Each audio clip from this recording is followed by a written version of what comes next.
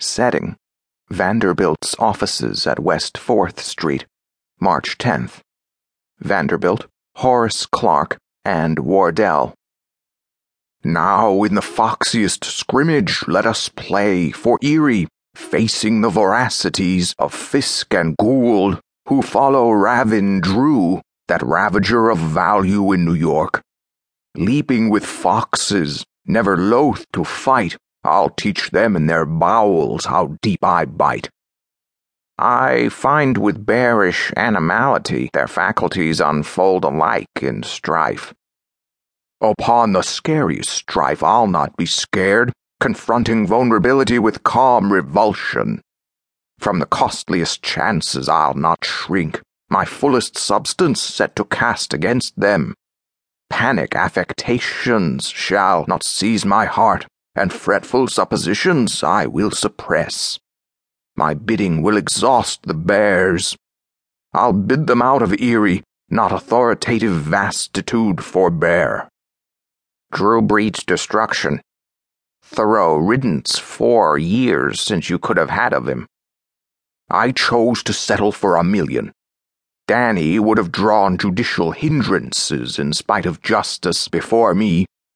He and Tweed are twain in sham, devoutly shameless who'd the public damn. The courts remain precarious. Tammany procures them in defense of jobbery. Judge Barnard would have settled Drew in jail. Barnard is loyal, but like some others will follow the gratuities and have his fill. Daniel, a brace of cubs as lately bred. Under his monetary tutelage, they'll tear the market down. Yes, in their hands I may be clawed. Jay Gould's embodiment voracious seems, and physicality makes Fisk as insupportable as filth. Whatever climbs, these bears will clutch it down. Their father Drew yet withers Erie, who has governed enervation of the tracks, deteriorative carelessness protracting.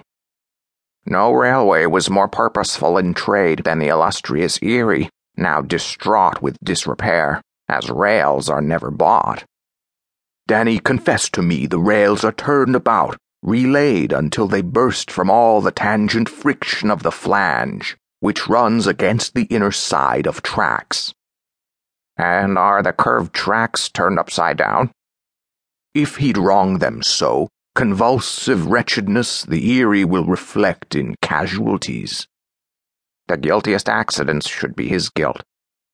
A road of beggared reputation Drew has made it, with assertive negligence to bring exorbitant mortality on trains.